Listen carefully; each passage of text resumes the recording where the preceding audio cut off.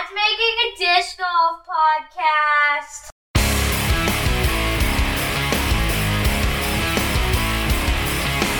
Thank you for tuning in to the Intentional Disc Golfer podcast. We're excited to have you join us on our disc golf journey. This podcast explores the physical, mental, and technical aspects of disc golf performance. We will also be discussing tools and techniques to improve your disc golf game as we work on improving ours. Now, here are your hosts, Brandon and Jenny Sapinsky. And we are back here at the Intentional Disc Golfer podcast. Thank you for listening. My name is Brandon. And my name is Jenny. And again, I can't thank you guys enough for listening. Our listeners make this all possible, and we are very grateful for what a wonderful ride this has been. If you want to get involved, sponsor the show, or even be a guest on the show, you can get a hold of us at theintentionaldiscgolfer@gmail.com. That is theintentionaldiscgolfer@gmail.com. Also, with social media, please like, subscribe, follow, tell all of your friends, and give us a try. We are available on almost every major podcasting streaming platform, and our social media pages are on Instagram and Facebook. That is Saprinsky Disc Golf. That is CZUPRYNSKI Disc Golf. That is CZUPRYNSKI Disc Golf. And on Twitter, we have a Twitter handle.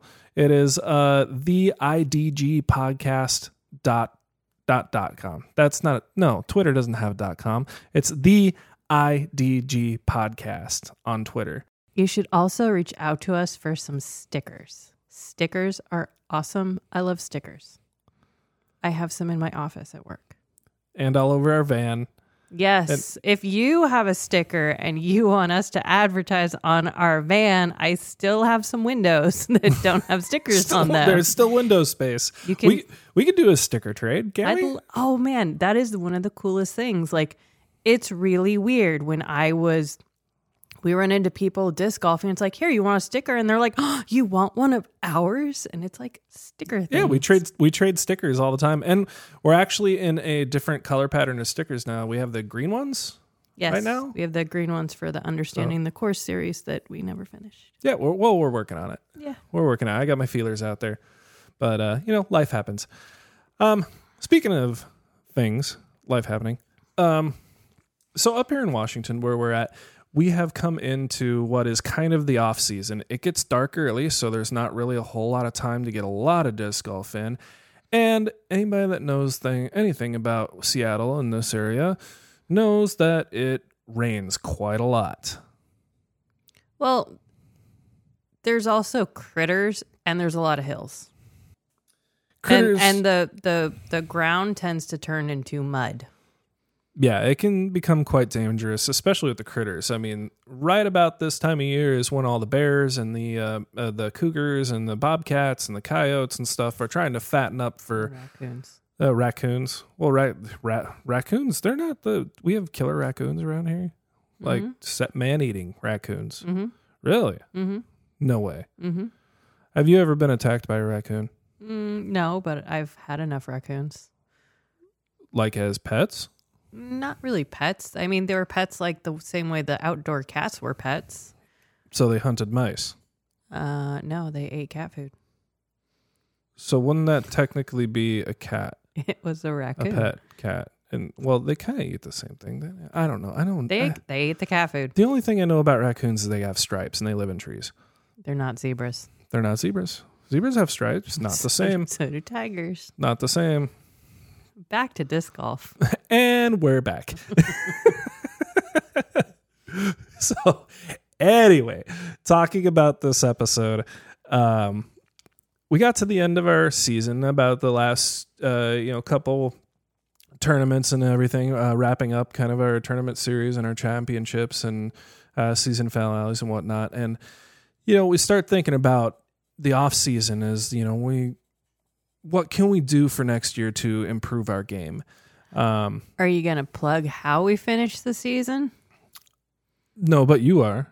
No, how did you finish the season? Well, I'm happy with my finishes this year as season wind up is, it was my goal this year to kind of be a strong, like, middle of the field and, be consistently kind of in the middle of the field. And I actually ended up taking a tournament and getting first place. So that was a lovely surprise. Sorry, Bill, if you're listening. But he beat you at the next one. The next two. Oh, well, there you go. Yeah. But a lot of midfield finishes, and I actually had several podium finishes. So all of this hard work and research that we've been doing, at least on my behalf, has been paying off. Jenny did exactly the same as she's always done. Yeah, so finished the women's series, and I fought my way back to first and lost at the playoff. However, I loved losing to Rachel because it was her first tournament win, her first official game with her number. I played with her at summertime fling at the Evergreens, and it was a hoot. And she was like, I'm so tired. How does this work? And yeah, she's like, I'm so nervous. I'm like, you got this. So you took second in the tournament. I took second for Queen of the Jungle. What did I take for King of the Jungle? Did I take second? I don't know. I think I took second to Leilani. I can't remember. Yeah, you did. Yeah, I took second to Leilani. Yeah, But Leilani's good. I know. I love that I can battle with Leilani Battle now because, well, when I first started last year, like, she was so out of my league, and now we're in the same league. And yeah, it's kind of weird. It's really cool to have that rivalry and watch you guys go back and forth. Yeah, because we learn from each other too and talk about tips. But I did finish first in FA3 this year for the overall Evergreen Women's Series, and I did get a nice little payout. Thank you to Tony and Nicole and everyone else for getting all that payout and donations, and looking forward to the Women's Series for next year too. But now I guess I'm the 3-time Washington State Women's Champion because I took FA4 last year, FA3 this year for the Evergreen Women's Series, and then what was that other one? NADGT FA3. Yeah. So moving up to FA2 next year. Is that official, or are we gonna hang out? Well, yeah, and all my watch? friends are going to FA2. I got to go to FA2. You got to go to You have to do it. Unless I'm playing like some big tournament, then I'll go with my rating. Yeah, you sandbagger. That's right. Better than a beanbagger. Well, you are planning on going down to the women's nationals down in Texas next year, aren't you? Yeah, that's my goal. Yeah. We'll see. Life happens. We're gonna work towards that and get you there somehow. Yeah. All right. Have to walk. So we made some improvements just on experience in playing alone, both Jenny and I. And to throw myself under the bus and talk a little bit about myself is I realized that the biggest bang for my buck, if you would, and the place that I can improve the most, that would have the most impact on my game, was consistency and control. And what I mean by that is I find myself trying way too hard, working way too hard, when I play the game. And when I do that, not only am I not as accurate, and I also wear myself out. So these multi-round tournaments, the second round I'm just spent and I do terrible. So the answer to that problem for me is that I need to be able to put a lot less effort into it and also be able to hit my distances the way I need to hit them in order to be competitive. So the answer to this is I need to get stronger. Dude. With what we've been doing, I had some killer park jobs, like drop-ins next to the basket birdies after all this work we've been doing. Like, it's crazy. Oh yeah. Well, let me brag about you for a minute. So your big improvement, Jenny, this year has been your consistency.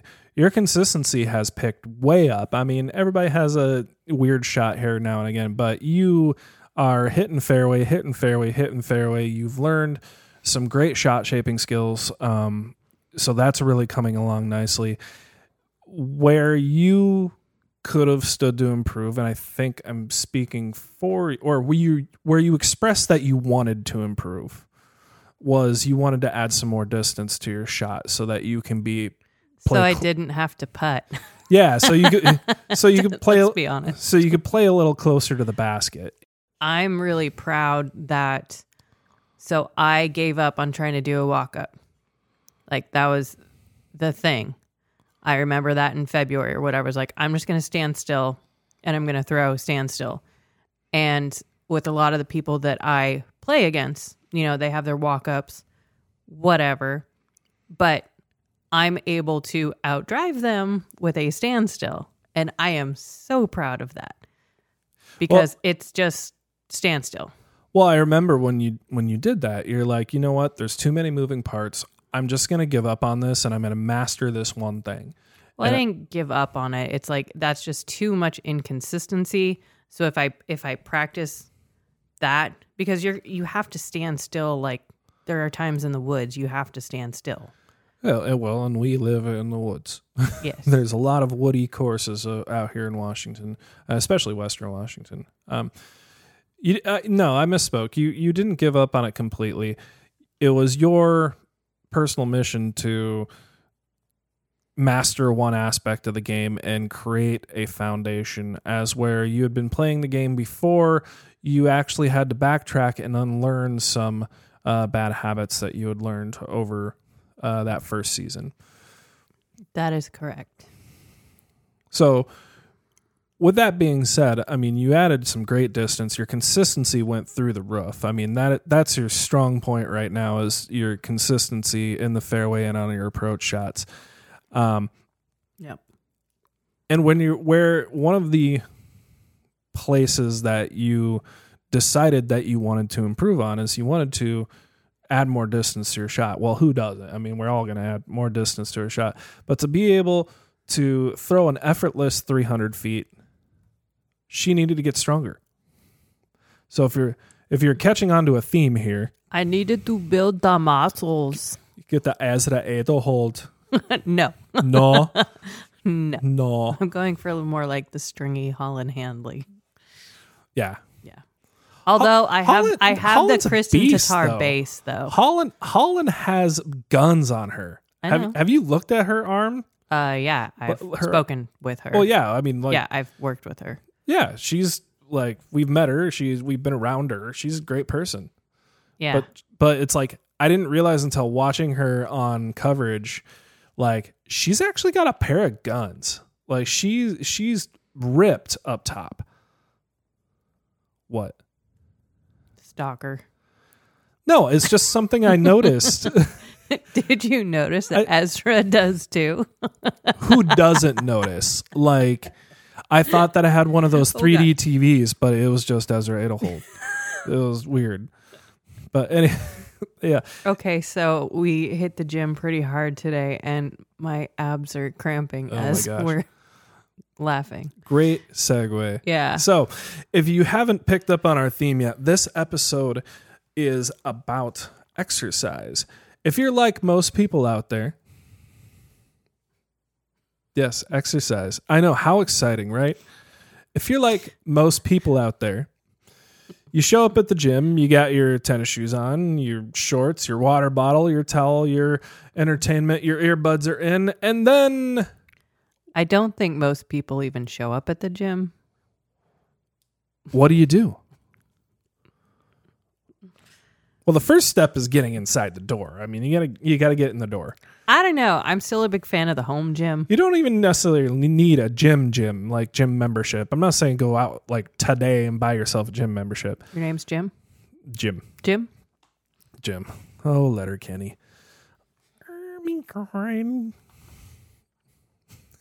Yeah. But anyway, so if you're like most people, you show up at the gym, you're ready to go. What do you do? Or you look some stuff up online and it's like you're doing this exercise program, but you don't really know why you're doing it or why it's focused the way it's focused or why you're doing certain things a certain way. And so we're going to talk about that all in this episode, starting from the very, very basic, and we got a lot to cover. So we might break it up into a couple episodes. But this one is at least helpful to get you started. Let's start at the very beginning. That's beautiful. A very good place to start. Right on. When you read, you begin with ABC. And we'll talk more about that right after a word from our sponsors. Hi, this is Jenny from The Intentional Disc Golfer. Want to improve your putting game? Well, so do I. Target Putt is the best way to help you get better at putting. This simple little tool increases your awareness of location, your distance, and your aiming. It's a highly visible target that allows you to focus better, aim more precisely, and dial in your distance. For less than the price of one disc, you'll have a durable target that you can use wherever you practice. It's really easy to use. Clip it on, step back, and start making better putts. Unclip it, clip it to your bag or cart for future use wherever you go. We all know that you drive for show, but you putt for dough. Have better rounds, better scores, putt with confidence, and finally fix the putting part of your game. Try Target Putt. Make every putt count. Available at golfsidesports.myshopify.com.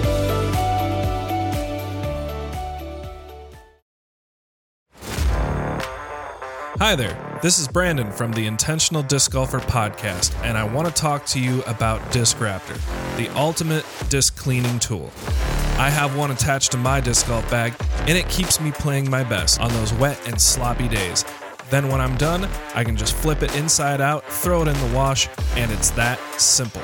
Disc Raptor is made from tough materials for durability, but its microfiber and soft scrubbing insides are gentle on your discs. Disc Raptor is also a U.S.-owned and operated company. I've spoken to the owner, Colin, personally, and this is an entrepreneur that you can trust.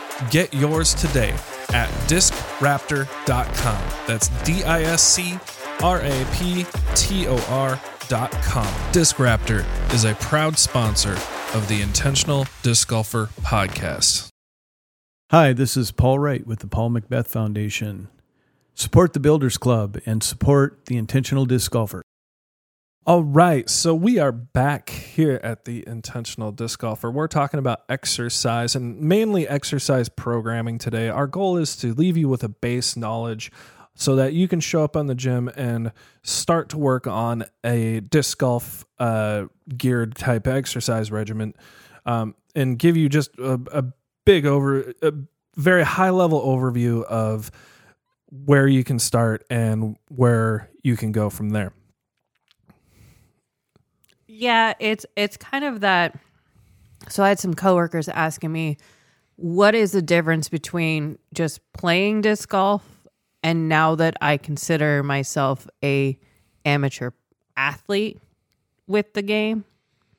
So intentionally going to the gym to improve those motions, those muscle movements, that muscle memory, I think that is one place that will set you apart to be an athlete in the sport instead of just a player of the game. I think that's very well said. It has been said. There's a quote that I love out there. It was actually in my ACE trainer's book when I was going through my certification. What does AC stand for? Oh, ACE, the American Council on Exercise. So there's, little background. There's basically two big schools for personal trainers out there. One is ACE, which is the American Council on Exercise, and one is NASM, NASM, and that is the National Academy for Sports Medicine, I want to say. I'm not exactly sure. But anyway, those are the two big accredited programs. So I took the ACE certification. That was a while ago. My certification has lapsed, so I can speak from an informed position. However, I'm not an expert. I'm not currently practicing in the field. And of course, as always, do not take any of what I'm about to say as medical advice or anything of that nature. Always consult your primary care provider, or a nutritionalist or a licensed certified personal trainer. Even though last time when I did, you don't have to have a license to be a personal trainer, because there's lots of personal trainers that don't. And there's also lots of people probably nearby or not too far from where you live that play disc golf, and lots of people are willing to give lessons to if you have specific questions about disc golf. So I'm ready to exercise. Where do I start? This is probably a question that a lot of people have asked themselves. Where do I start? What do I do? Do I just show up and start aimlessly attacking whatever activity it is? Like, I have a basic idea. Like, it's kind of confusing. Well, let me clear that up for you. The good news is you've already started. You're a disc golfer. Disc golfing is great exercise. If you're enjoying the game and you want to transition from just playing the game to being an athlete of the sport, there are things that you can do. You can do these activities at home. You can do them in a gym. It's up to you.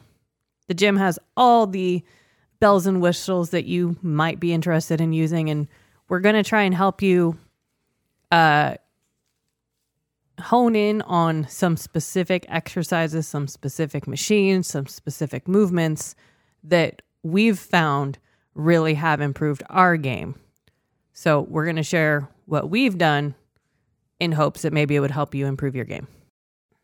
So in my ACE trainer book, when I was going through the classes to get my certification, there was a great quote in there, and I always remember it, is that if exercise were a pill, and you could take this pill and it would just exercise your system, it would be the most prescribed medication in the world.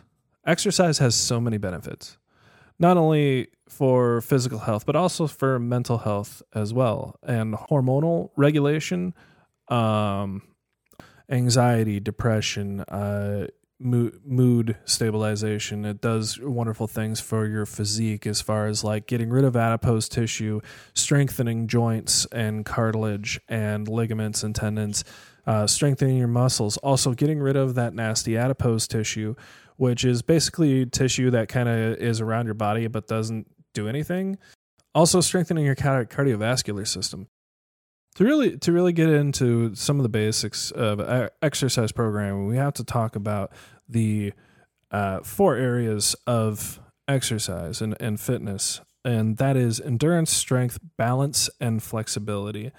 So let's talk about each one of those. Endurance, of course, is how long you can go, and that has a lot to do with your cardiovascular system. Your cardiovascular system, as you work that out, you get your heart rate up.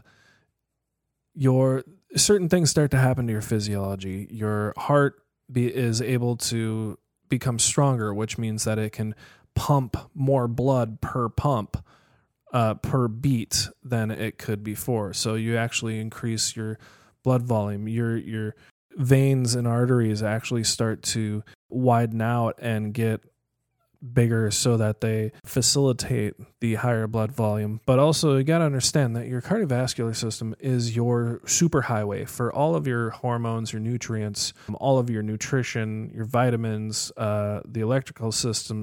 Basically everything that runs your body goes through your bloodstream in one way or another. And also being able to get rid of waste and remove acids and things from your muscles so that you can recover quicker. If you only do one thing in the exercise realm, make it cardiovascular. BC Construction Services is dedicated to growing the sport of disc golf. From sponsoring tournaments and events to volunteering with the Paul Macbeth Foundation. When you hire BC Construction Services for your project, you are supporting growing the sport that we love. Get a free quote now by contacting them at bcconstructionnw.com. bcconstructionnw.com or at 360-271-3441. That is 271-3441. Serving the greater Kitsap and eastern Jefferson County area. What's good? Eric Oakley here, and you are listening to the Intentional Disc Golfer Podcast. And we're back for this episode of The Intentional Disc Golfer. We are talking about exercise, more specifically exercise programming, because I find that's where a lot of people get lost. You show up at the gym and you kind of scratch your head. Maybe you saw some things online. Maybe you have a basic idea of what you want to do, but a lot of people don't really know why they're doing things or how they're doing them. Or you're one of those people that you're scared of the gym. You don't know what to do when you get there, or you get there, you kind of start doing something and then you fall off track.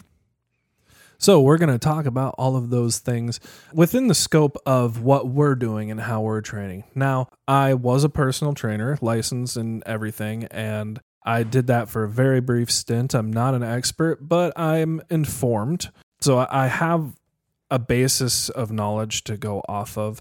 But please do not take any of this as medical advice.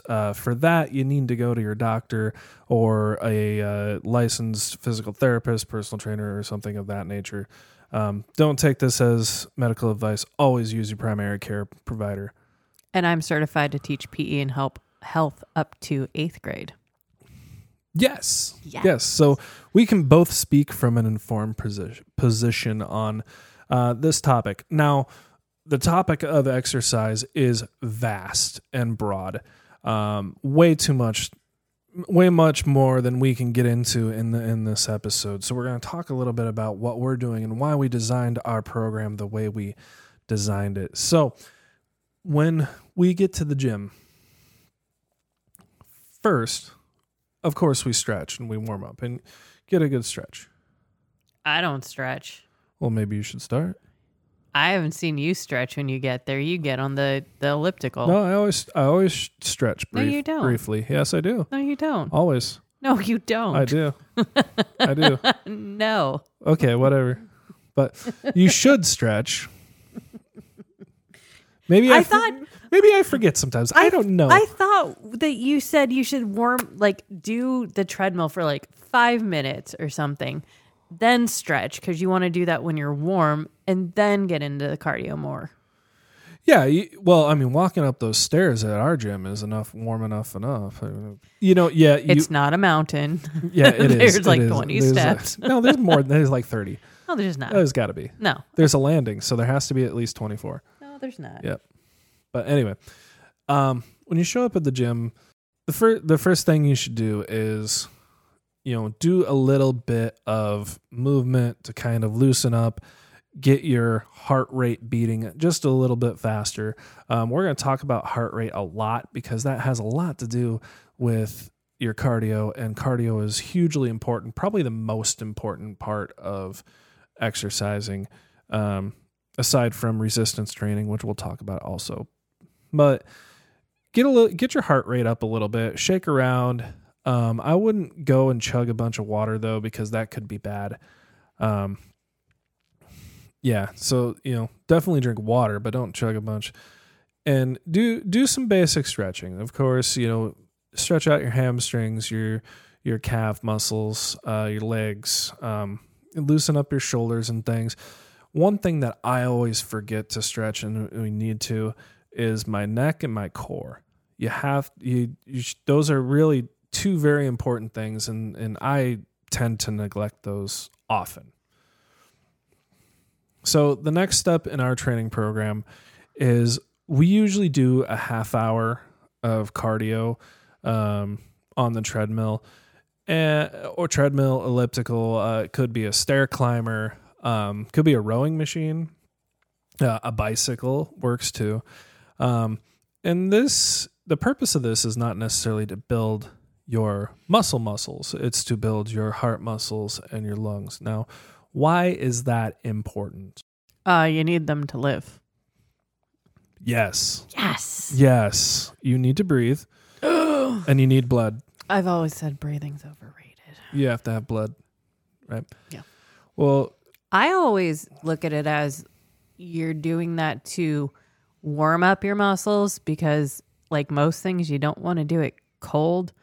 And we've even talked about when you go out and disc golf, you want to warm up first and not just throw cold. So what causes your muscles to warm up? What constitutes that? Probably the stretching and contracting of the muscles and the pumping of the blood through them. The pumping of the blood actually has more to do with it than the stretching and contracting of the muscles. So what you're doing when you're doing your cardio is you're actually working out that most important muscle, which is the heart. And I know, it's the heart of a disc golfer. So the most important muscle is the heart in the human body. I mean, aside from the brain, I say the brain is a muscle, but the heart is a very important muscle. And the reason that cardiovascular is so important is because there's a lot of things that happen to your body when you work that cardiovascular system.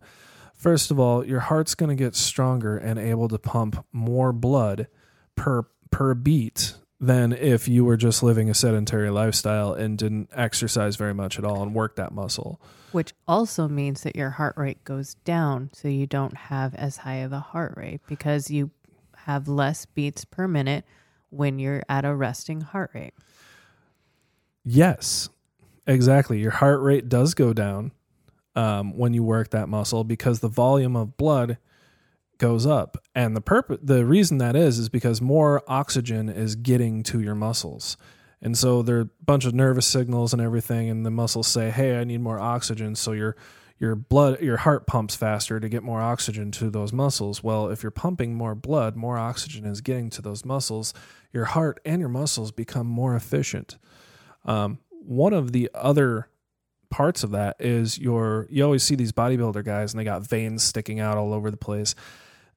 That is because your veins actually start to widen and start to become more supple so that they are able to transport a larger volume of blood to those different areas. Now, that's twofold because on the other side, it's a delivery system. But on the other side of that is that it's also a waste system. Your your cardiovascular is very essential for recovery and actually taking waste out of your muscles and getting rid of those lactic acids so that you don't fatigue, you don't cramp, and that you can recover faster, let's say between rounds. And also, if you do cardio, you raise your body temperature, and that helps to fight off infections and increase your immune system. It increases and it also increases your metabolism too through thermogenesis. So if you have a higher body temperature, you actually burn more calories than you do if you have a lower body temperature. Yeah. Fun fact, if you are a woman and you are pregnant with a boy, you get all the perks of the boy's increased metabolism and increased body temperature while you're pregnant with them. Ooh, yeah, thermogenesis. It's Which I want to put a huge shout out there to my friend Bernie. They're finally expecting a little boy after years and years of treatment. Yes, so, congratulations to them. We're very, very happy for them. Yes. Yeah.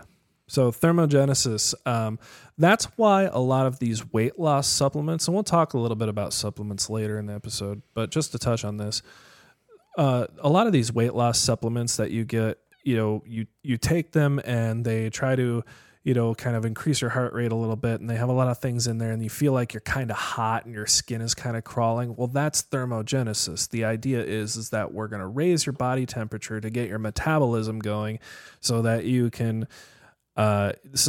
burn more calories even when you're at rest. That's why my dad always put red pepper on things.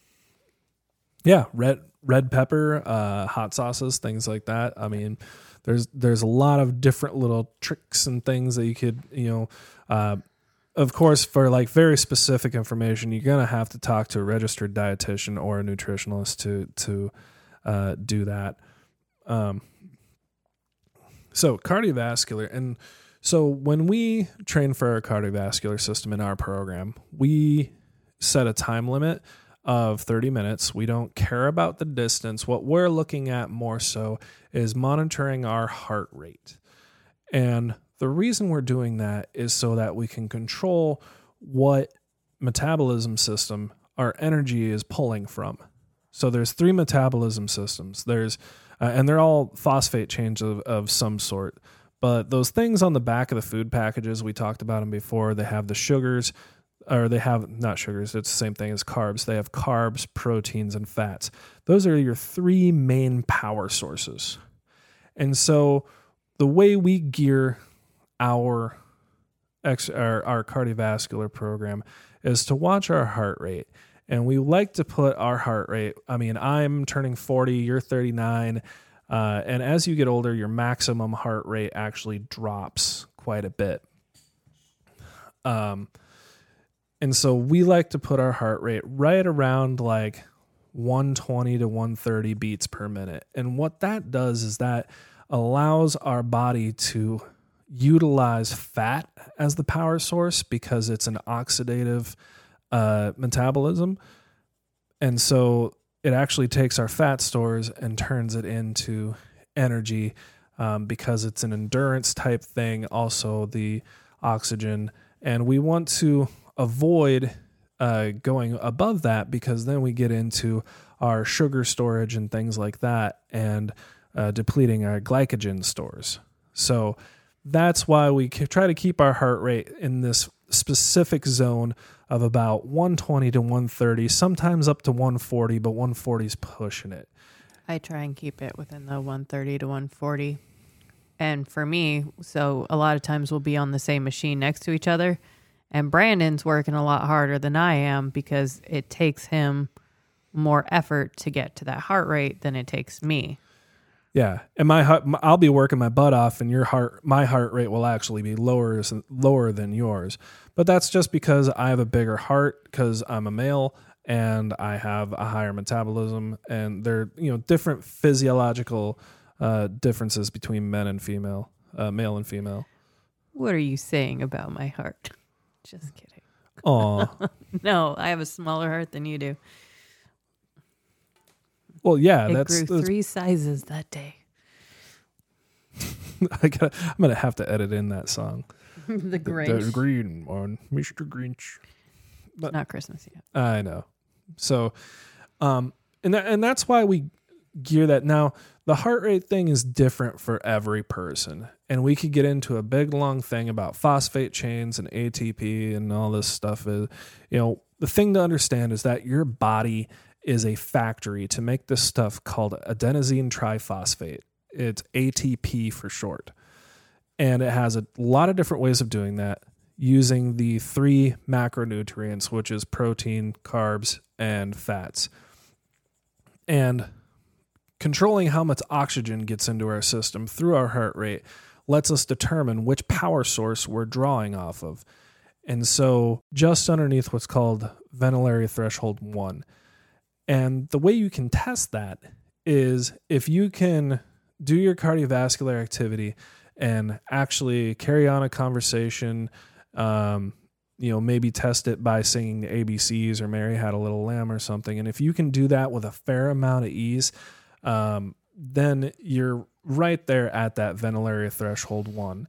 Now, there is a second ventilatory threshold 2, which is like if you're in a dead sprint. If you're in a dead sprint, you can't talk, you can't sing, you can't do any of these higher cardiovascular functions. So that is when you are drawing on glycogen stores. So ventilatory threshold 1, you want to be just underneath that. You should be able to carry on a conversation with ease. Your heart rate target should be somewhere, depending on your maximum heart rate, it should be somewhere roughly in, I would give it a wide range, maybe like 110 to 140 for most people. I do want to correct something, though, Yes. is that you should be able to carry on a conversation. However, you shouldn't be able to sing. You should be working hard enough that you can't necessarily sing. Well, it wouldn't be like singing well. It would be just, still, that able was to have something the breath support that you can. that's do that. always been something that I've worked with, is that you need to be able to, you can carry a conversation, however, you can't sing a song. You need to work a little harder. You shouldn't be able to sing. Anyway, that's how you test for that ventilatory threshold. And again, that's because we want to control which power source we are drawing off of. That puts us in that fat burning zone. So we usually start off our exercise routine with doing cardio. It's not about distance. We usually set a timer of we're going to go this long, and we try to spend as much time as possible in that specific heart rate zone so that we can draw as much, we might be drawing 400 calories in a 30-minute workout from that cardiovascular, but we're drawing 400 calories of fat stores. Or you're like me and you're lucky if you hit 200, 100, maybe, because I don't end up burning that many calories when I'm working. Well, I think that brings up a good point. So one of the kids said the other day that it takes as many calories to walk a mile as it does to run a mile. It becomes at that point, it becomes a function of time, because if you're running a mile, of course, it's going to be, a lot shorter time than if you're walking a mile. But when you do the math on it, and there's an equation where you can take the revolutions per minute, divide it by a rate, and multiply it times this or that, and you can actually convert watt energy, like electrical energy, into calories. And so that's how those exercise machines work, is they actually take your energy generation in watts and multiply them times a number, divide them by a different number, and spit out how many calories that you are burning. So yes, it is an estimate, but it's a pretty good estimate of how many calories you're burning. And if you notice on those exercise machines, if you turn the resistance up, your output goes up and you actually burn more calories. Well, that makes sense, because if you have more resistance, it takes more work, more watt energy to turn that wheel or whatever it is, and that converts into more calories. So interesting little physics factoid there. So talking about burning the calories, you use the elliptical with the arm movements. I use the elliptical that doesn't have the arm things, as the stationary arms. And I'm working harder for me not moving my arms because my heart rate goes up so quickly. Versus you're not only moving your legs, but you're moving your arms. And so there are things you can do even just on a cardio machine to either increase the amount of calories burned and how hard you're working, or decrease it.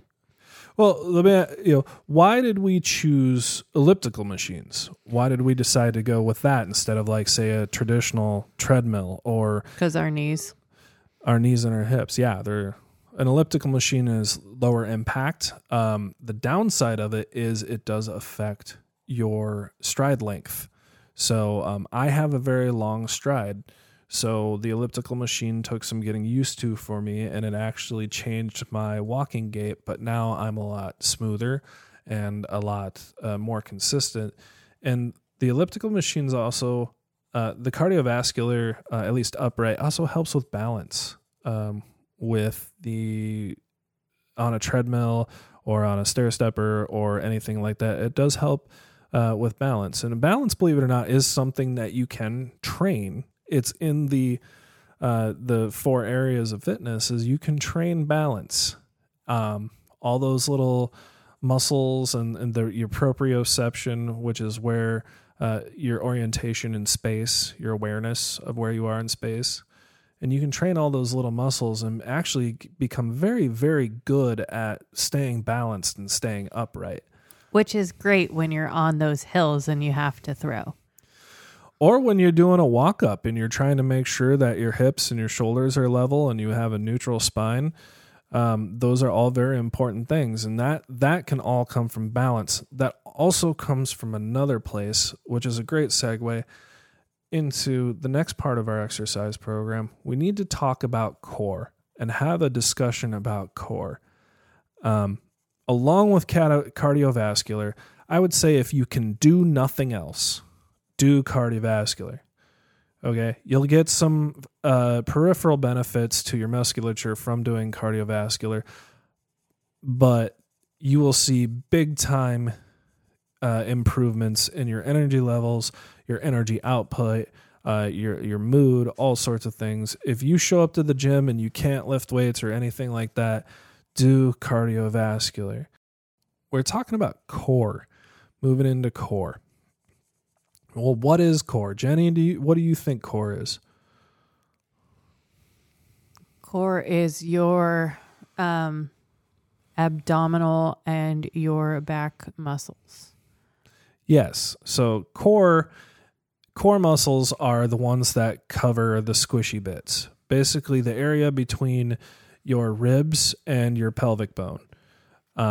So yes, your levitators in your back, and then your abdominals and your obliques and your sides. Now, why are those important? Your core muscles are your stabilization. Everything in that's what helps you keep your spine aligned, neutral spine. It's what helps keep you upright. If you don't have core, you can't walk, you can't run, you can't bend. And not only that, but having a strong core also prevents injury.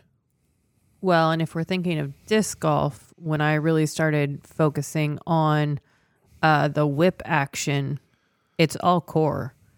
Like, it's not arm muscle. Like, my throw does not come from my arm. It's all my core.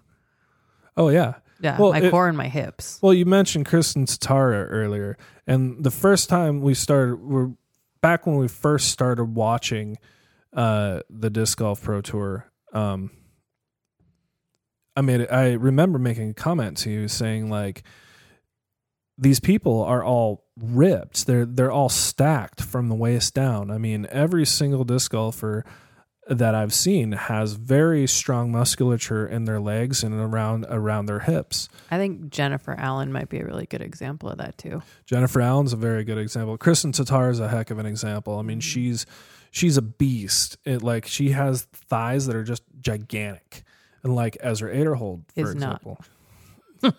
Ezra Aderhold has these little chicken calves. It's the weirdest thing. He's got these huge muscles, these huge upper legs, but these little teeny chicken calves. I saw him in shorts, and it was just weird.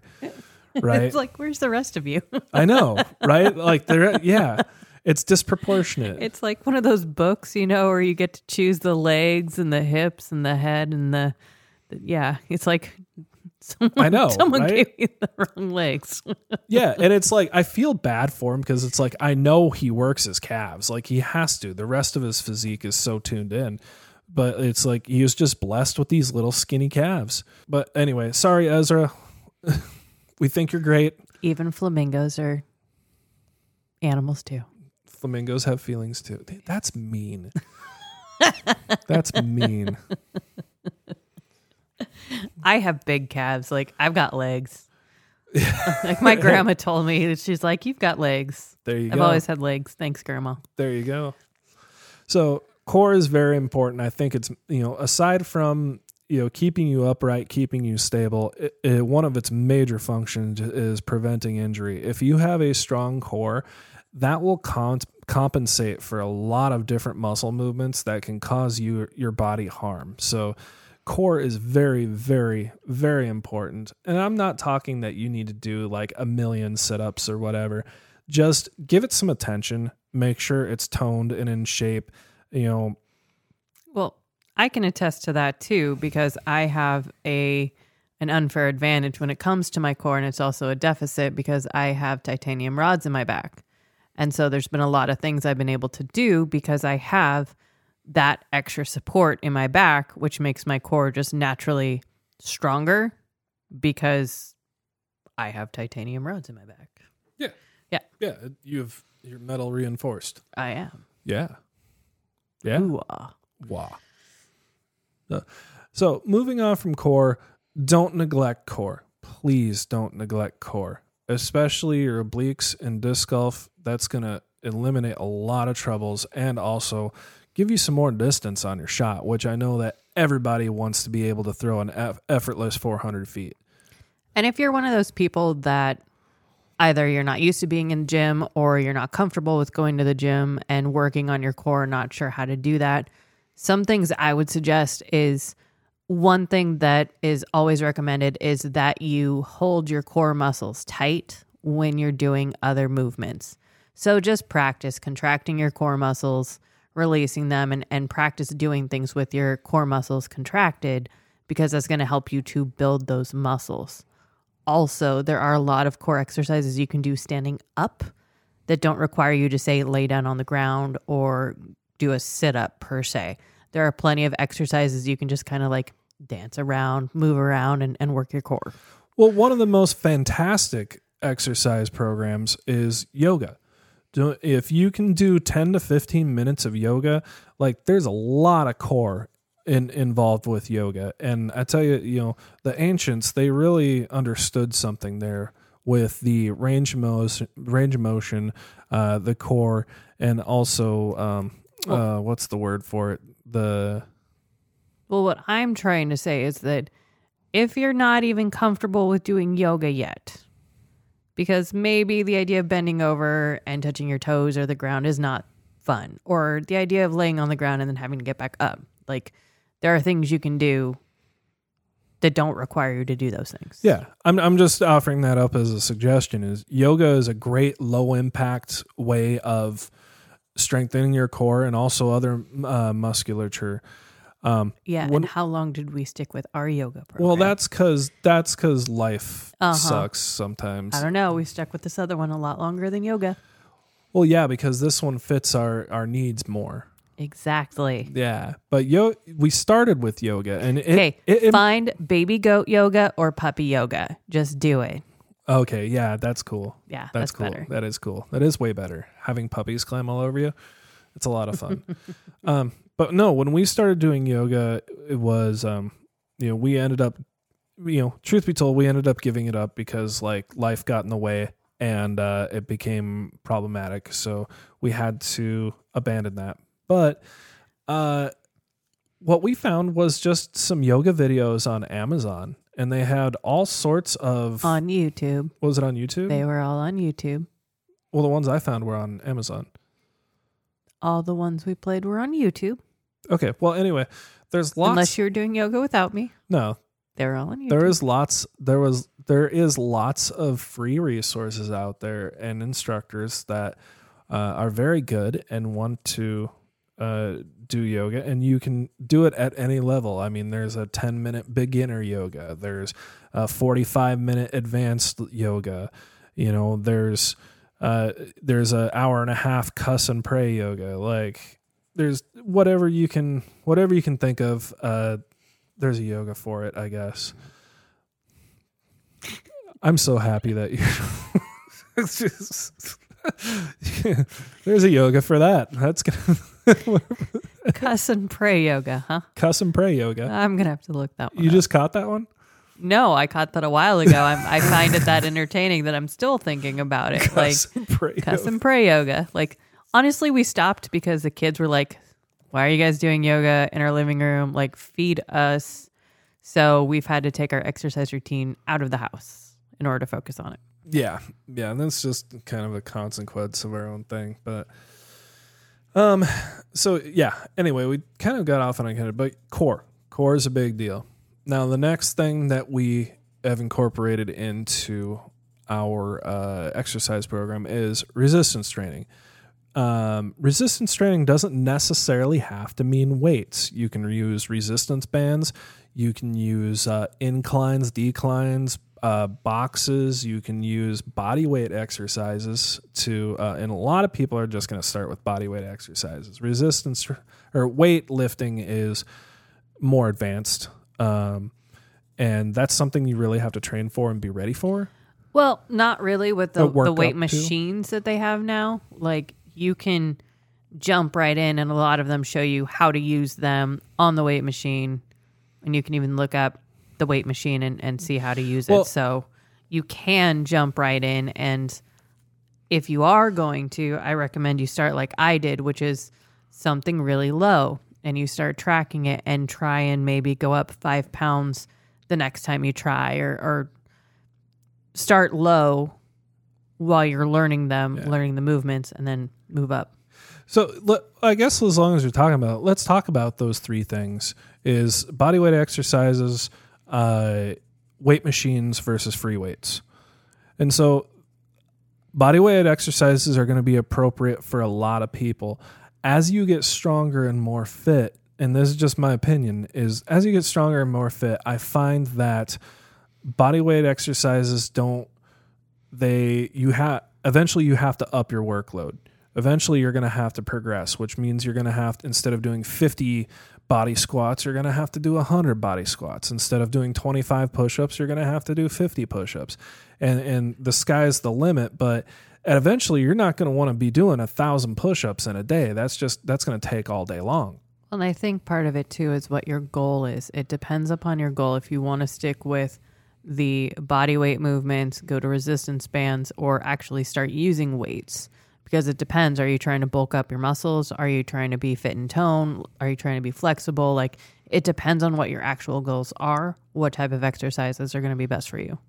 Yeah, and let's talk about that while we're talking about this. Is that so? You have body weight exercises, and what body weight exercises are good for is shredding.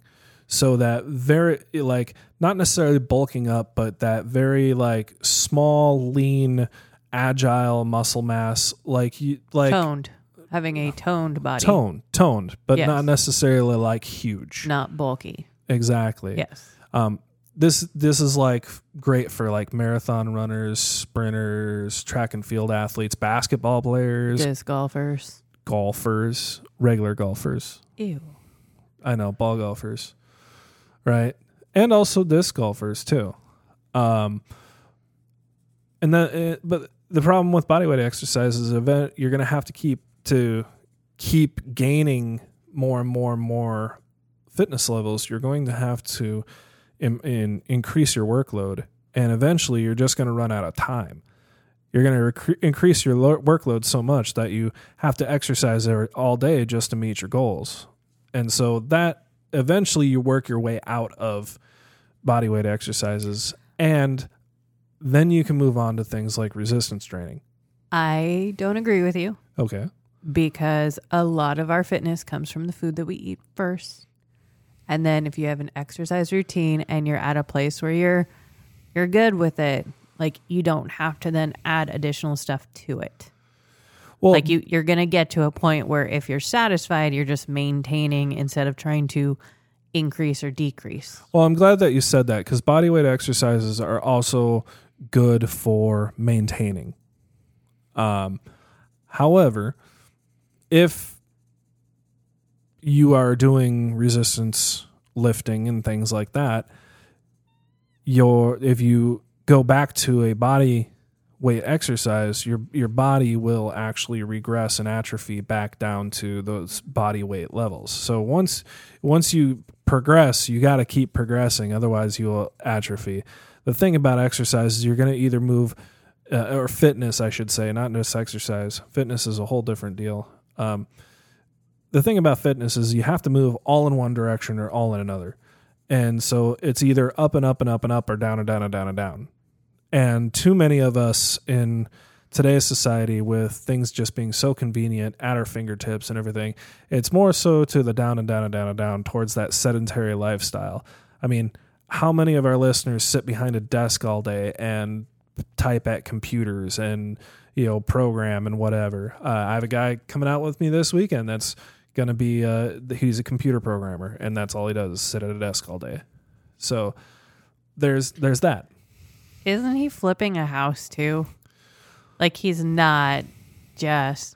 Plus, our listeners, I believe, are all disc golfers. They're all disc golfers. Well, like I said... So they're not living a sedentary lifestyle. Well, like I said before, if you need to know where to start, good news is you've already started. You're a disc golfer. Oh my God. So, now moving on to machines versus free weights. They have their pros and cons.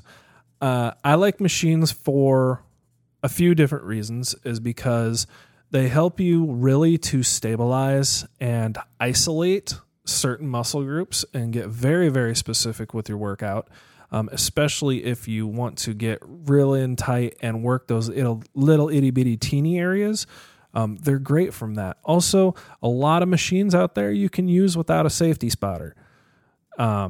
So that's another good advantage to them. And they offer some restriction in movement, so it reduces the risk of injury.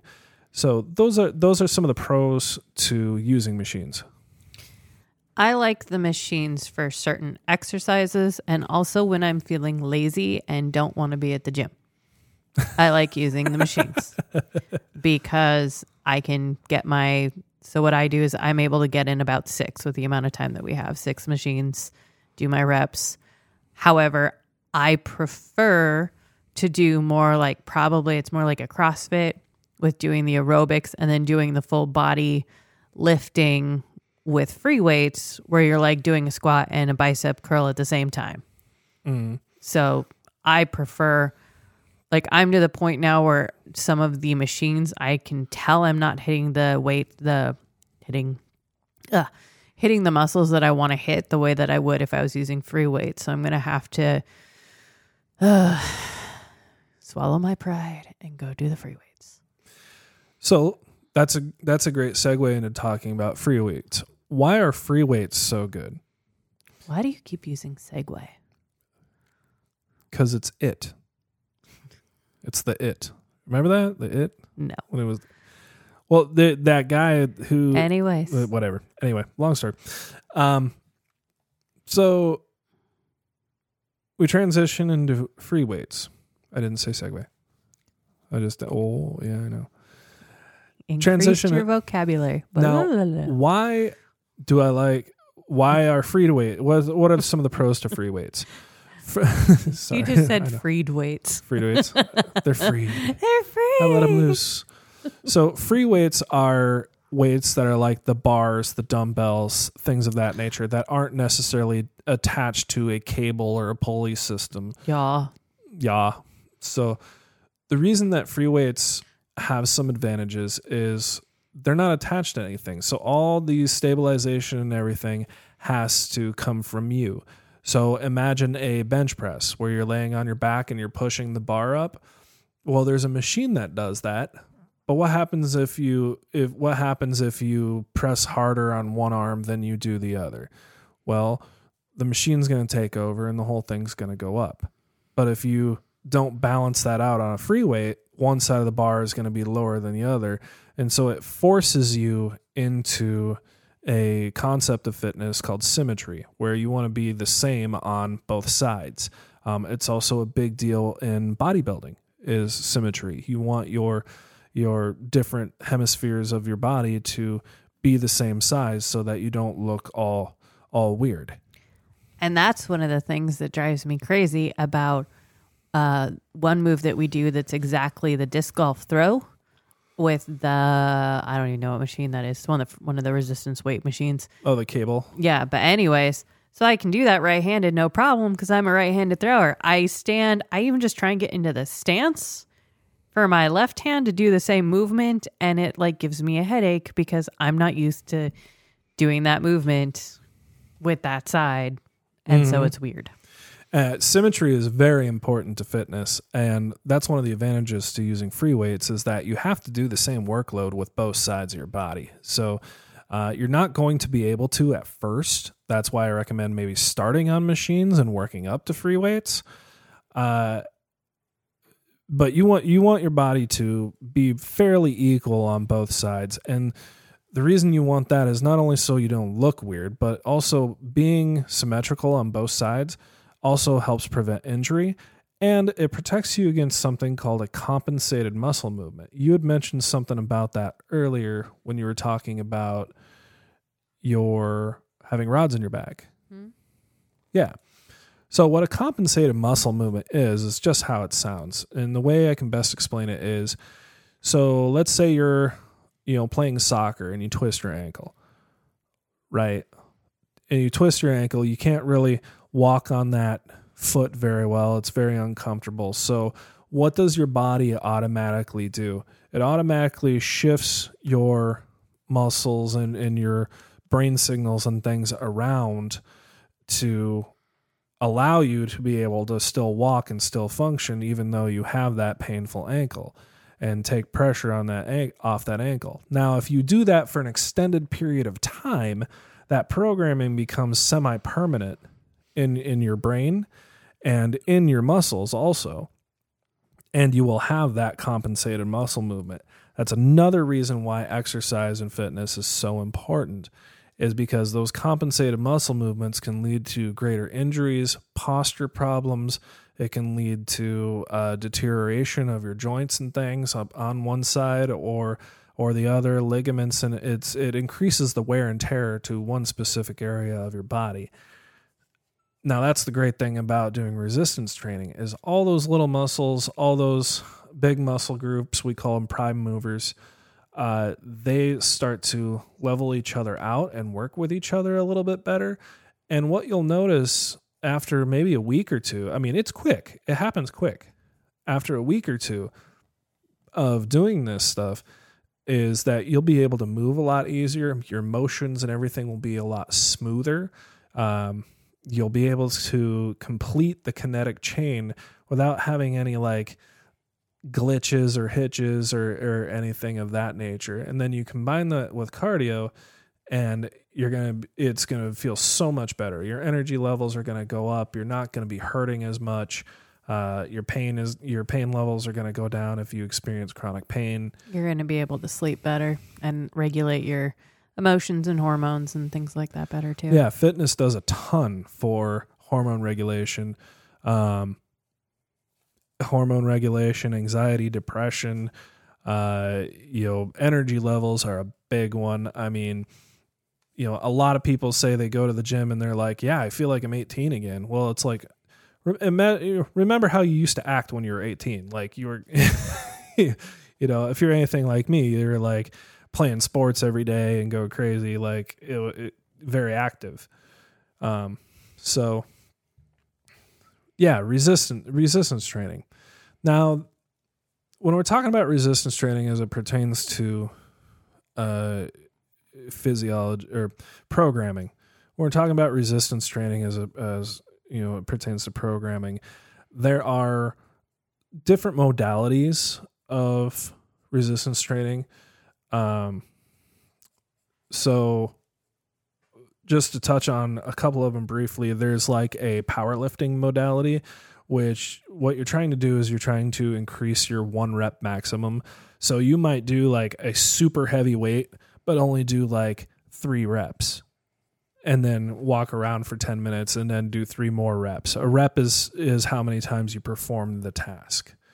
And a set stands for repetition. Repetition, yep. And a set is a group of repetitions together. So when we talk about sets and reps, that's, if you don't know or are new to this, that's what that means.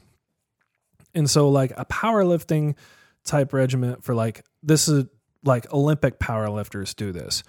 They will do the one exercise. They will perform it like 3 times at a super heavy resistance, and then they will walk around for 10 minutes and let their energy levels come back into their muscles, right? So the second one is more of a bodybuilding type of program. So that one involves slightly heavier weights, usually about 80%, 75 to 80% of your 1 rep maximum. That's how much weight you can lift if you only lifted it once, like absolutely burnt out. And so 70 to 80% of your 1 rep maximum, and then you'll perform that. You'll perform 3 sets of 10 reps. So 30 repetitions total, broken up into sets of 10. And for that, you want to work till failure. And isn't that one usually 10 to 12 reps? You can go up to 12, as many as 12. Yeah, 10 to 12. But 10 is kind of the standard. There's some people that go even heavier and only go to 8. Yeah. Yeah. It's somewhere in that 8 to 12. Somewhere to 8 to 12, depending on what you're comfortable lifting. Now, that type of modality will make you stronger. I mean, no doubt. However, that type of modality is geared towards something called hypertrophy. And that's that swell, that bulk. And it's mostly a lot of like cushy water weight stuff. If you take a professional bodybuilder and put him up against this little skinny like MMA guy, well, who's going to win in a wrestling match? The MMA guy will win because the MMA guy is actually stronger, even though he's not like super huge. So that's a big difference. As where power lifters, they can generate a lot of power really quickly, but they have zero endurance. And so that's what we were talking about the first one. Now, the third one is more geared towards what we're doing. We're doing more of a volume-based or shred workout. We not only want to gain muscle, but we also want to gain muscle that's going to last a long time and have that endurance factor to it. And so we're increasing our lean muscle mass. We're increasing our lean muscle mass and not our bulk. You're still going to get some bulking a little bit. I mean, your muscles are going to get more lean. They're going to get, tougher, and they're going to grow. It's just part of working out and being, doing resistance training, but they're not going to get super huge like a bodybuilder. So the way we do that is we're actually doing 3 sets of 20 reps. So 60 repetitions per exercise. Or 3 sets of 15. Well, we go 15 to 20. 15 to 20 is our thing. So we go 3 sets of 15 to 20. So we go and you anywhere. can go down as low as 12, right? It's like somewhere in that 12 to 20. No, it's 15 to 20. Yeah. So we're doing 15 to 20. It's a volume-based workout. We are using lighter weights. So we're probably going maybe 60% of our 1 rep maximum. And those numbers aren't exact. I mean, you got to kind of feel it out a little bit. It takes a while to really dial in what resistances you're at. Yeah, we're like 10 weeks in, I want to say. And I definitely started really light. And now I'm starting to go up to those heavier weights. And I'll see if I can, I'll try lifting once and see where I feel. And see if I think I can get to 15. And sometimes I'll have to go from, say I'm at 35 and I'll have to drop down to 30 for the remaining 2. Yeah, well, I'll address that next is how do I know when to move up in weight and how do I know when to progress? So just to make sure I'm clear is we do 15 to 20 repetitions, 3 sets of 15 to 20 repetitions. And we have a rule. When we work out, we always finish our set. Even if we have to drop down 5 pounds, 10 pounds, even if we have to take a break, we always finish our set no matter what. Because this workout program is about volume and it's about lifting as many times as you can, not necessarily as much as you can in a short time. Oh, yes. What I wanted to say is that, so if you're working one muscle group, say it's your biceps, I recommend trying to do the opposite muscle, the triceps, with the same number of repetitions, close to the same weight as much as you can. So I try and do all my core. If I'm doing my abdomen, I try and do the same with my back. Okay. To keep it with that consistency. Well, it's different for everybody. I know, but I'm just saying as a place to start, if you don't know where to start, try and do very similar with the opposing muscle groups. Well, I mean, I gotta disagree with that because for me, for example, if I were to do a bicep curl, I can probably curl 25 pounds, right? I mean, let's just say for figure's sake, but I know for a fact my tricep extensions, which is the underside of your arm, right? My tricep extensions, I can do probably 50, 60 pounds. And so symmetry is more about the same muscle group on either side of your body rather than the same amount of weight front and back because it's different muscle groups. Does that make sense? I'm also saying for reps. So for me, if I work my back a certain number of reps, I try and do the same with my abs. Well, I do different number of reps for my lower body than I do for my upper body. And I try and do the same rep for my lower body's workout. Conceptually, that's a good goal as a starting off point. As you become more and more attuned to the way your body works, however, you're going to notice that you're going to need to work different muscle groups more. And you have to consider that each one of these muscle groups is its own individual thing.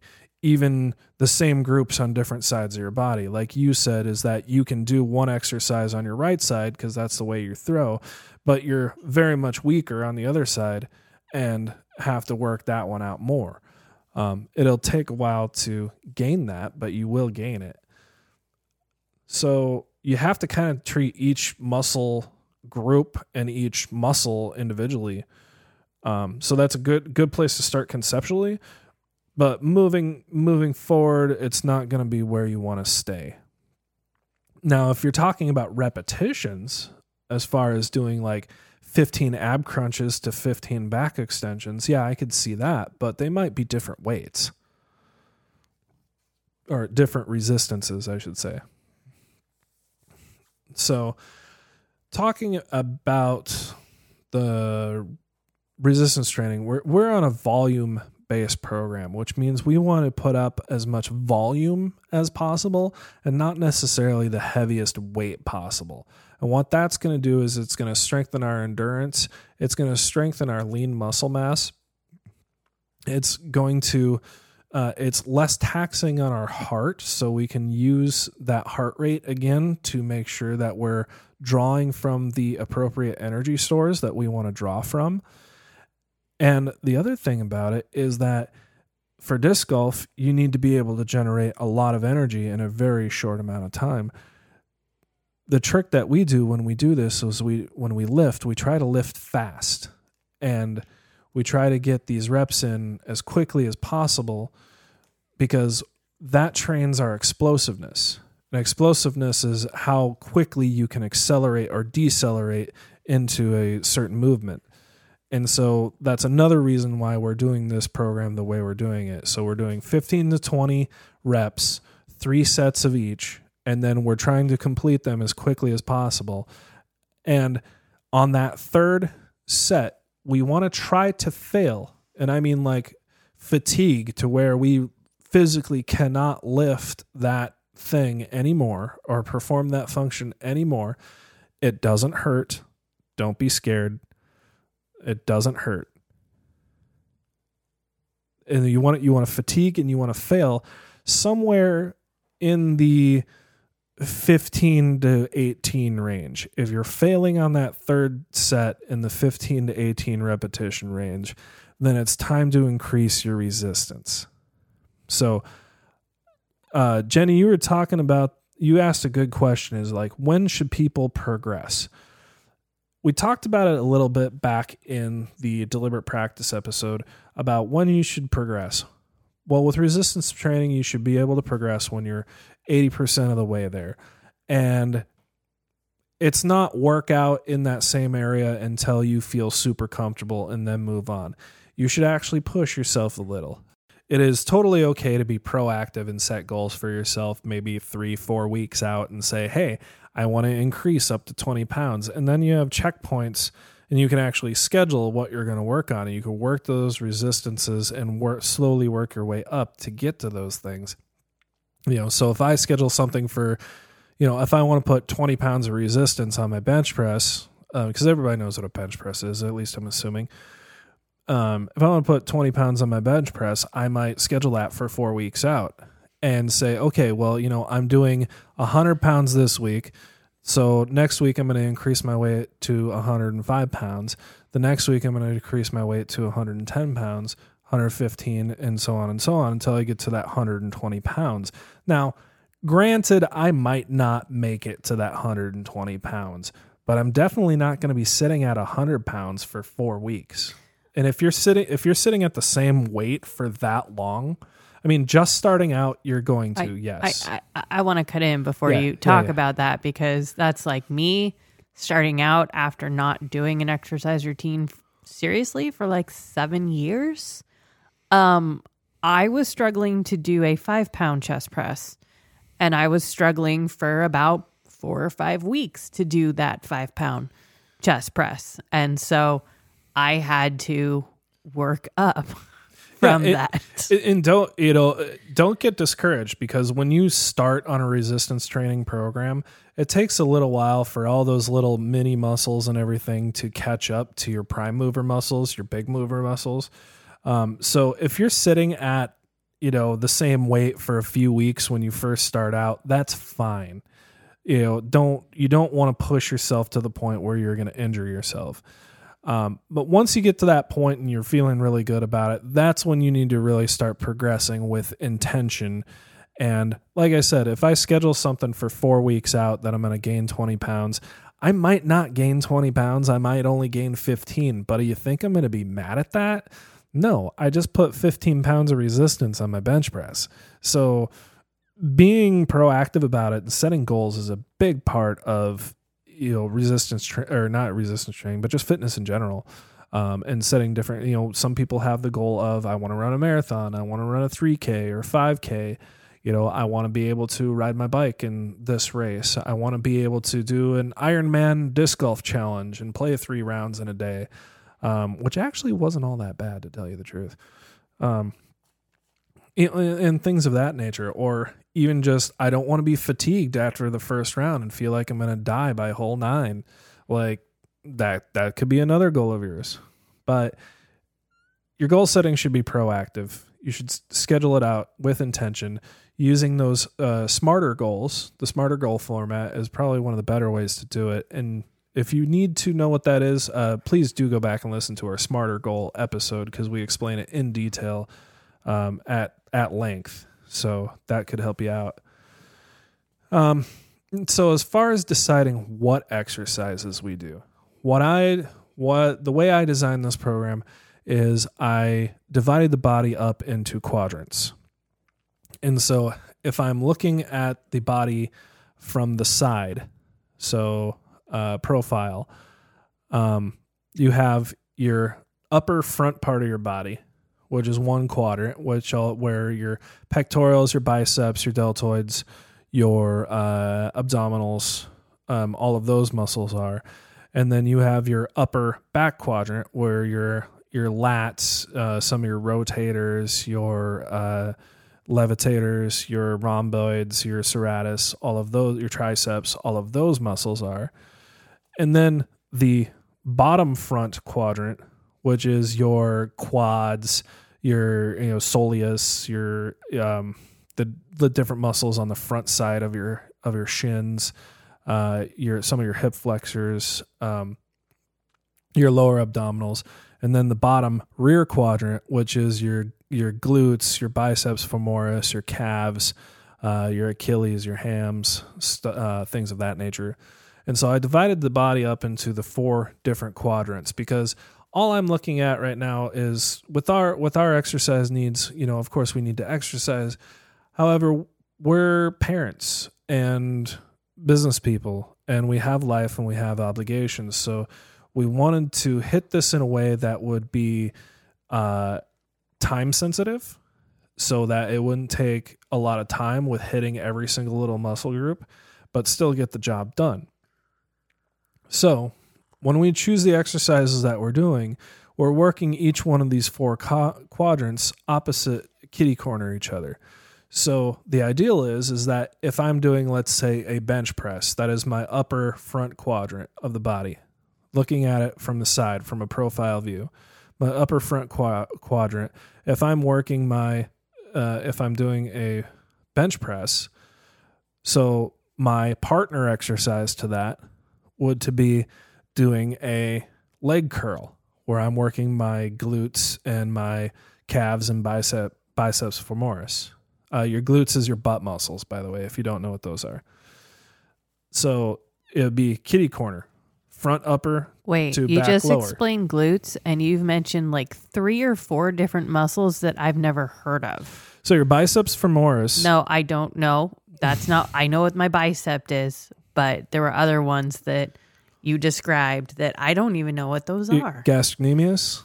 What? Your gastrocnemius. It's your calf muscles. Your biceps femoris. Use English. Your biceps femoris. Not Latin. Use English. Your biceps femoris is the muscle on the back of your leg. commonly referred to as like your ham, but your hamstring is actually the ligament that runs all the way down your leg. Dude, speak English. I know. Well, I mean, how else do you like? What? There's not really like a slang term. I mean, you could call it your hamstring. Yeah, I would. Okay, I would. Okay, so Thank you. The upper front quadrant, so like your pectoral muscles, Which are your chest muscles, your biceps, which are your front of your arm, the Arnold I think muscles. people know biceps. Yeah, biceps. That's common. Yeah. And then your abdominals. People know what abdominals are. Your stomach muscles. So then I would go kitty corner and work the backs of my legs. And, so I go from upper front to back lower and work the kitty corner quadrant. And then you and I are doing this program so differently. This is the way it was designed. I'm not doing your program. I'm doing mine. Oh, believe me, I know you're not doing my program. Oh, yeah. Thank you. Yeah. I speak English. Yeah. So, and then transversely do the upper back, which is like your lats, your trapezoids, some of your rotators, your rhomboids, your levitators, which are your lower back muscles, and then do the front of your legs, which is your quads, your soleus, your there's another one up there. I keep forgetting what it is. But what's that one? The soleus? Yes. Sole, like the sole of your foot. There's foot muscles? Yeah. Oh, yeah. There's tons. Wait, how do you work your foot muscles? Very carefully. Are you serious? Yeah, you can work your foot muscles. And that's what I'm saying is that we're trying to hit the large muscle groups and we're not really ignoring the small muscle groups. We're not just getting specific with those. So I don't think I have exercised my foot a day in my life. But you have. Not intentionally. Well, except for when I'm trying to keep from jumping out of the chair when they're walking, giving you running, a pedicure. Jumping. Yeah, but not intentionally. I'm not like, today I've worked on my hand muscles. You haven't had the because thought I play of, piano. You haven't had the thought of like, today I'm going to work on my feet. I'm going to fix my feet. Yeah, there you go. I'm going to lift. I'm going to lift baby. Well, that's good because you know what? One of our future toes. Guests is actually a podiatrist. So we'll talk about it. Yeah. Anyway. Don't let him listen to stuff. I know. So we are, you're rubbing on your microphone there. I know. You can hear it.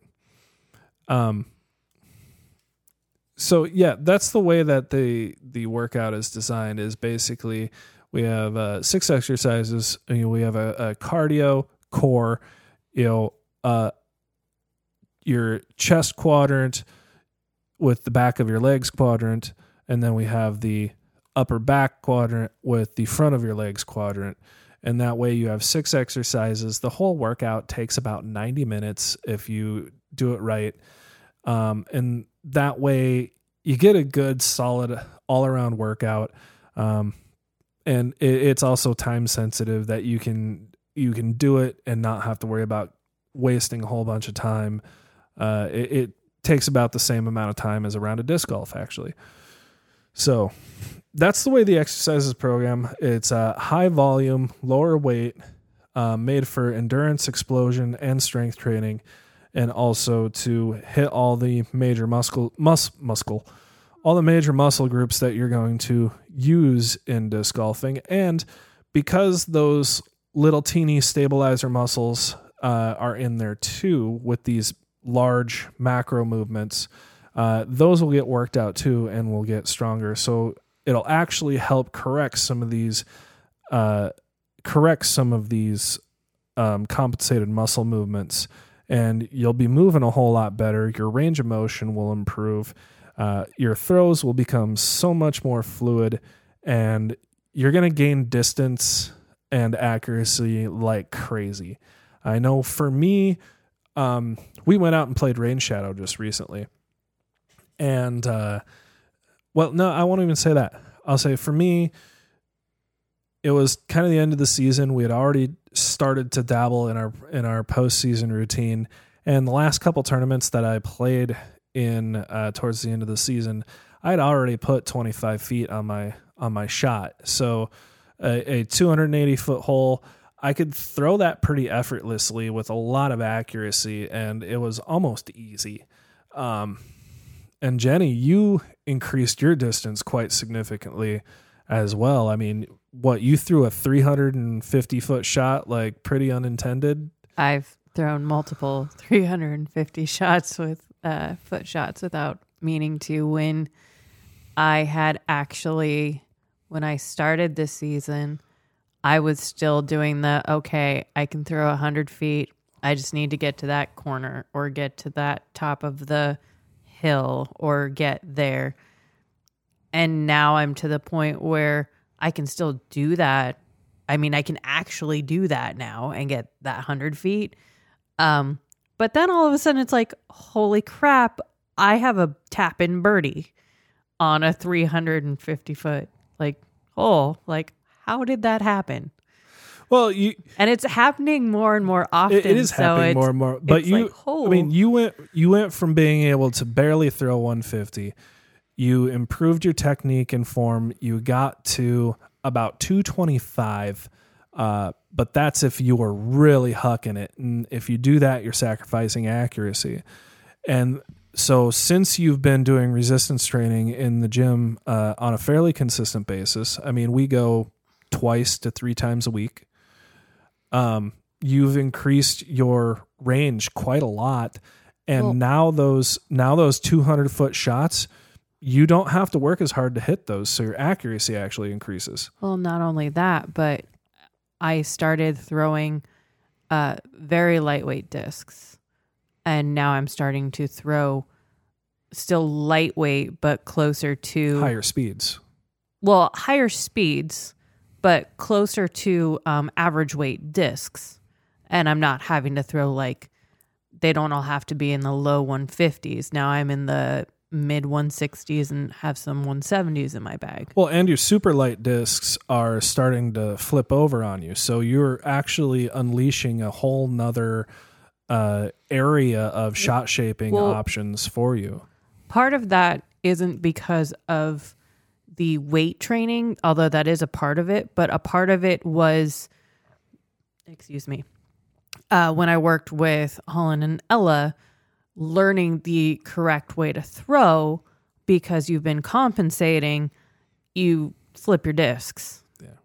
Because now you know how to throw right. So I had to stop throwing my favorite disc and I had to go to a different disc because I couldn't throw it anymore. Well, the flippiness of a disc or the what is it? The turn of a disc and the glide has a lot to do with the amount of rotations that are on your disc. And it also has to do with how hard you throw your disc. And it's a combination of those two things. So as you're throwing with more rotations and you're throwing harder, your discs become more flippy. And so that has been a big change in your game. And you've been increasing your resistance and also your distance by miles lately, figuratively, to the point where now your power throws are keeping up with me. Well, at least when the weather's warm. At least with now that we're going into the cold season, we're going into the frustrating part where it's it's not going as far as it does when it's 90 degrees out. Well, we're going to do a whole episode on flight numbers and flight patterns and behaviors. I mean, that's definitely coming up. It's a high priority episode that I'm going to be doing here in the near future. But yeah, if you're going to be competitive in any endeavor, or in any athletic endeavor, increasing your athleticism is a good idea. And eventually that's going to mean that you're going to have to move at it with some sort of intention and some sort of purpose to be able to increase that athleticism. So I do think that you've shared that you have a program that we're going to share with our listeners some way, somehow. We'll explain that, I don't know, in the future, what that's going to look like. Well, However, yeah. I want to talk about what I'm doing because part of this program is being the intentional. And so what I found that works for me to actually be intentional is that I just created a Google spreadsheet that I keep on my phone. And I pull that up when I'm exercising, and I have my list of exercises so I can go back and see where was I at last time and which exercises have I not done in a while to make sure that I'm covering all of the different muscle movements that I want to focus on and work on. And I've also noticed that some exercises I've stopped focusing on because they're not as important to improving my game or just kind of where I'm at right now with my life goals. So I'm not focusing on those exercises as much as some of the other ones. Well, and it's also that you brought that up because of another point. One of the biggest reasons that people quit exercising is because there's no way to measure the benefit of it. And that's why there's a big emphasis on track your progress, because then you actually have something you can show, like, this is where I started, this is where I am. And then out there on the disc golf course, it's going to pay big dividends. I mean, I could throw 425 if I needed it on a good day, but I would get lucky if it was accurate. My goal was to throw an effortless 350 so that those 300-foot holes and those 280-foot holes were just basically a layup shot for me, and I could throw it with great accuracy. And that's the whole reason that I decided that I needed to start doing resistance training and working out, is to make that more attainable with less effort. And I promised earlier in the episode that I was going to touch on supplements very quickly. So I love supplements. Well, you might not after this. Here's, as a personal trainer, there is a big emphasis on do not recommend supplements to your clients. Do not plug supplements. Do not engage in any kind of like thing where you sell a supplement brand as part of your practice. There was a huge emphasis on that. And the reason being is because you have to know that all the medicines, the foods, and the various different things that we put into our body, groceries and stuff, those all are evaluated by the FDA as far as their content and verifying their different nutrient levels and the different stuff that they have in them, even if it's stuff that's made in a lab. Especially if it's stuff that's made in a lab. They've all been evaluated through major rigorous laboratory testing and food scientists. The problem with supplements is that supplements specifically are not regulated by the FDA. So quite honestly, and this is actually what a lot of people do, I can go right down the street here to my local local health food store, and I can pick up a giant bag of empty gel capsules that are, vegetable cellulose gel capsules, right? And I can just pour a whole bunch of, let's say, cinnamon in these gel capsules, right? I can pour a whole bunch of cinnamon on. I can write whatever I want in the bottle, put them in the bottle, package them up, make it all pretty, and go and sell them. And Is that how they make glitter pills? I don't know. I don't even want to get into that. That's just all too scary. But anyway, that's the ugly truth about supplements, is I can literally say whatever I want, and there's no regulatory agency to test my claim against. So I could put a gel pill full of cinnamon, and I could say, oh, cinnamon is, does this and this and this, and it'll do great things and blah, blah, blah, blah, blah. And, I don't know. I might not know for sure what I'm selling, and I might not have all the information on maybe the adverse effects of what I'm selling. So the supplement industry is really the wild, wild west of health food, and there's nothing backing up the claims that these different companies are making. And that's another thing is why so many supplements get taken off the market is because, they produce whatever they want. They put it on the shelf. They don't have to prove any of their claims or whatever. And then they come to find out it's actually doing people more harm than good, to the point of where they actually have to ban it because it's harmful and causing cardiovascular issues. Or one that I can think of just offhand is back in the 90s, we had this stuff called androstenedione, which was a natural hormone that happened, that occurred in the body, but it increased your testosterone production. Well, people started having heart attacks because they were taking this androstenedione, and it was causing cardiac arrhythmias and different swollen hearts and enlarged hearts and different things of that. So that's just one example. Now, if you are going to be on supplements, talk to your doctor. I take supplements in the form of vitamins and some other different things that were suggested to me by a naturopathic doctor. This guy's licensed and PhD and all that good stuff. And if it's recommended to you by the doctor, and the doctor has actually evaluated and is willing to put his license or her license on the line to do this for you, well, that's between you and your doctor. I personally cannot advocate for supplements. All I will say about them is that they do have a place in the health industry, the health and fitness industry, and can be helpful. But again, that is for a medical practitioner to decide, and also whether or not that is right for you given your current medical circumstances and medications or whatever it might be. So supplements are an interesting topic.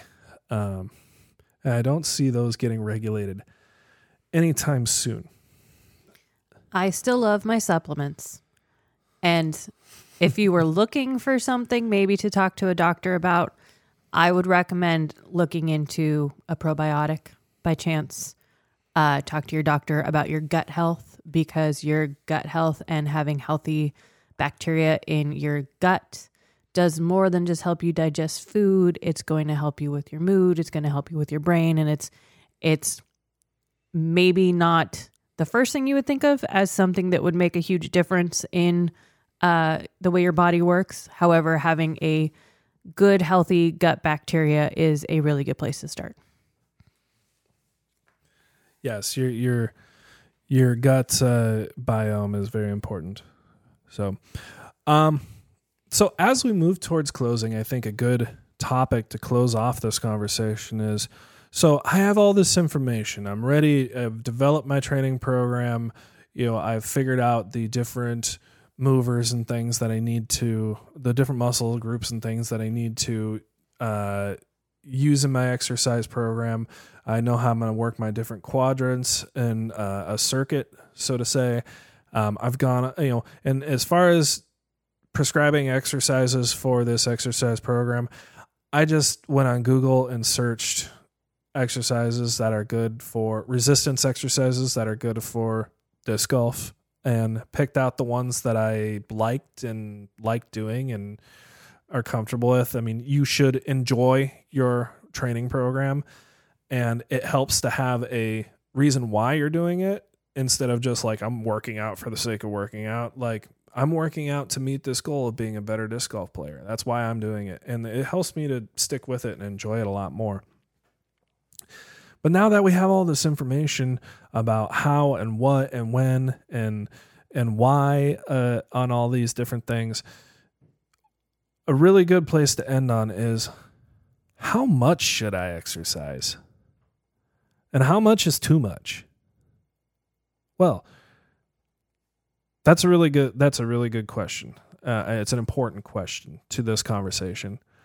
So the American Council on Exercise, when I was going through my training, recommended that you exercise at an increased heart rate. You increase your heart rate up into that kind of 120 to 130 zone, give or take, for at least 90 minutes per week.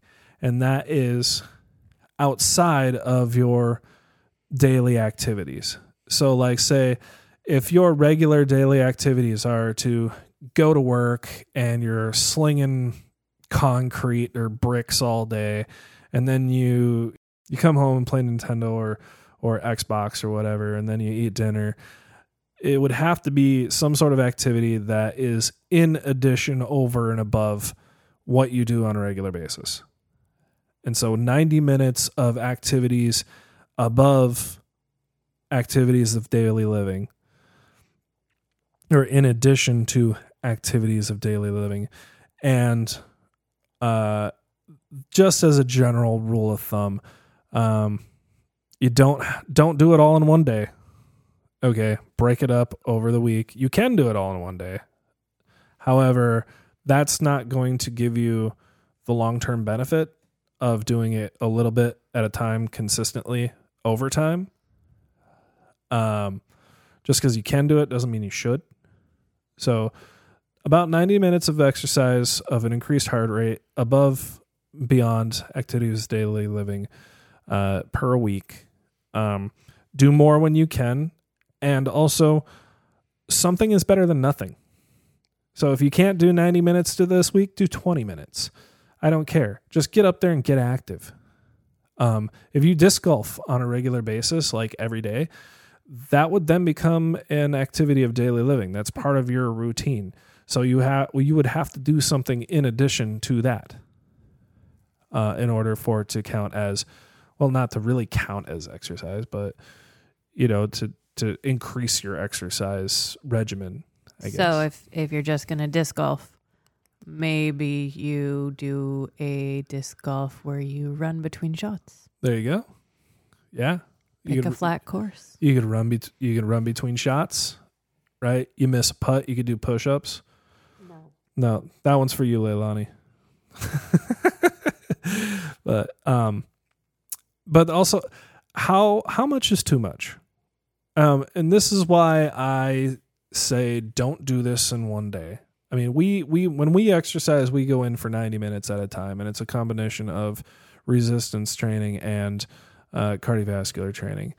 That's something that we had to work up to. We didn't start off doing that, but it's going to vary from person to person to person of how much is too much. And it really has to do with your recovery and your energy stores inside of your muscles and inside of your body. And the basic idea is that if you work out to the point where you're absolutely exhausted and whatever, and then you want to push it harder past your limits, that's when you start to get into injury and fatigue, and even experiencing cramps, tears, different things of that nature.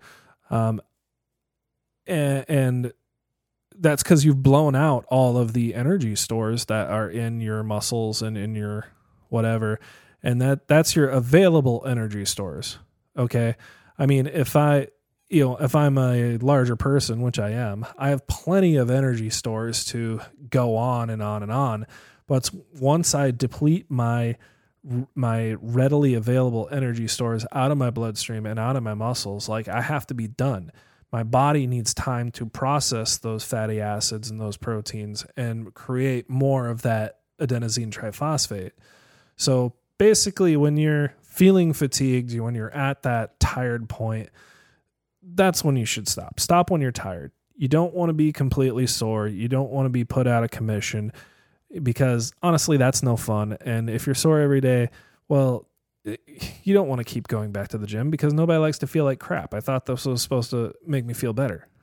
And that's how recovery plays a role in this, is that your body needs time to replenish all of those different stores, the glycogens that are in your muscles, your reserve ATP stores, all the different things that you need. And it takes time to do all that. And at one point, it slows down when you reach like that saturation level. So when people say they're out of gas, they're literally out of gas. Yeah, so active rest is really important.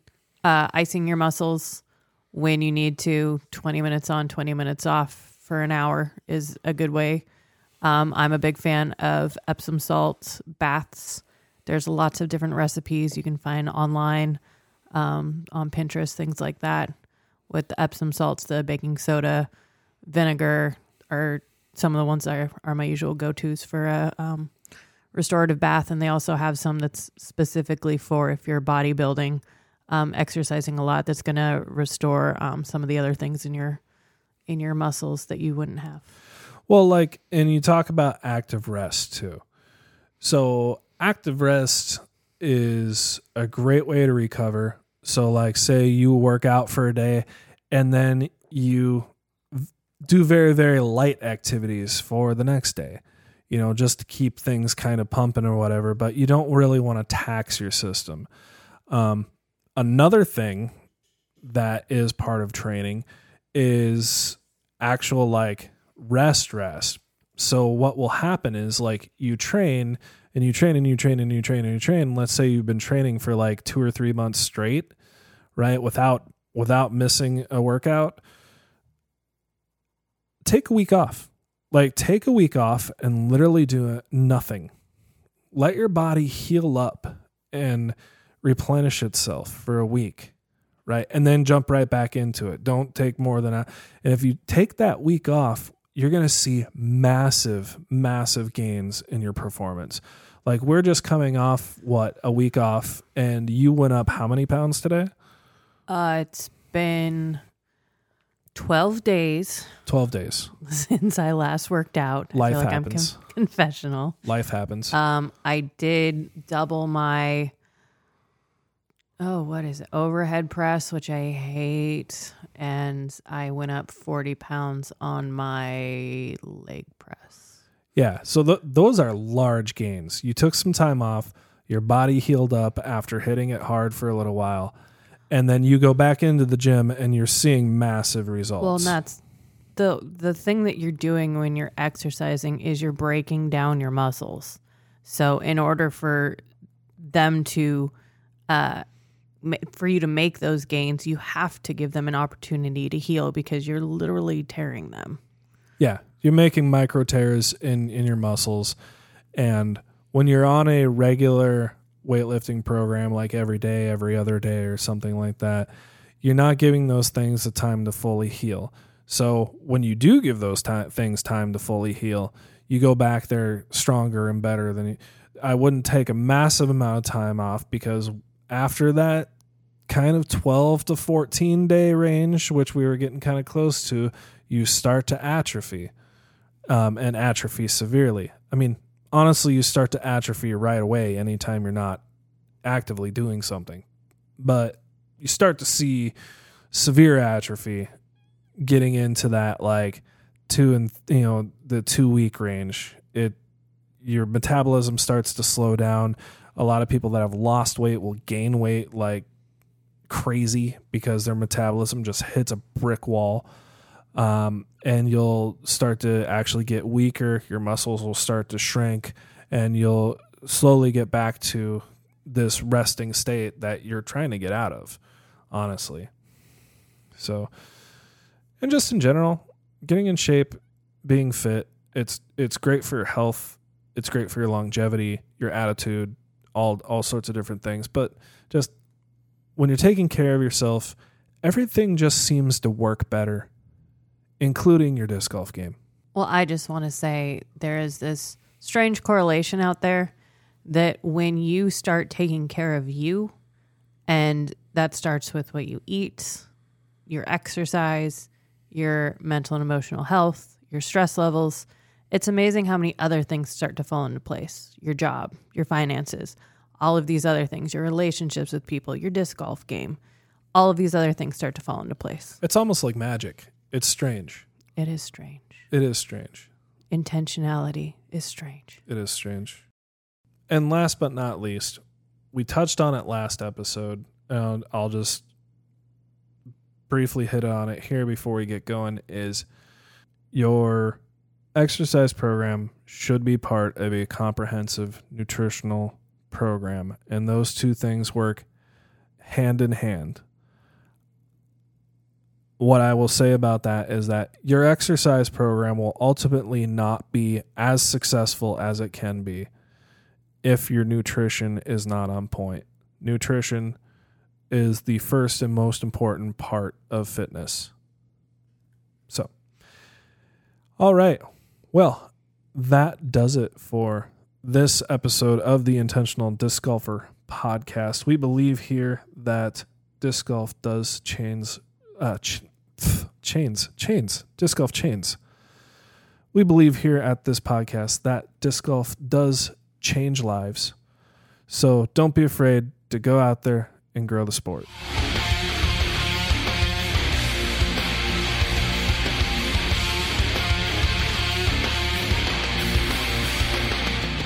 This is Eric Oakley, and thank you so much for listening to the Intentional Disc Golfer podcast. Go out there and grow the sport.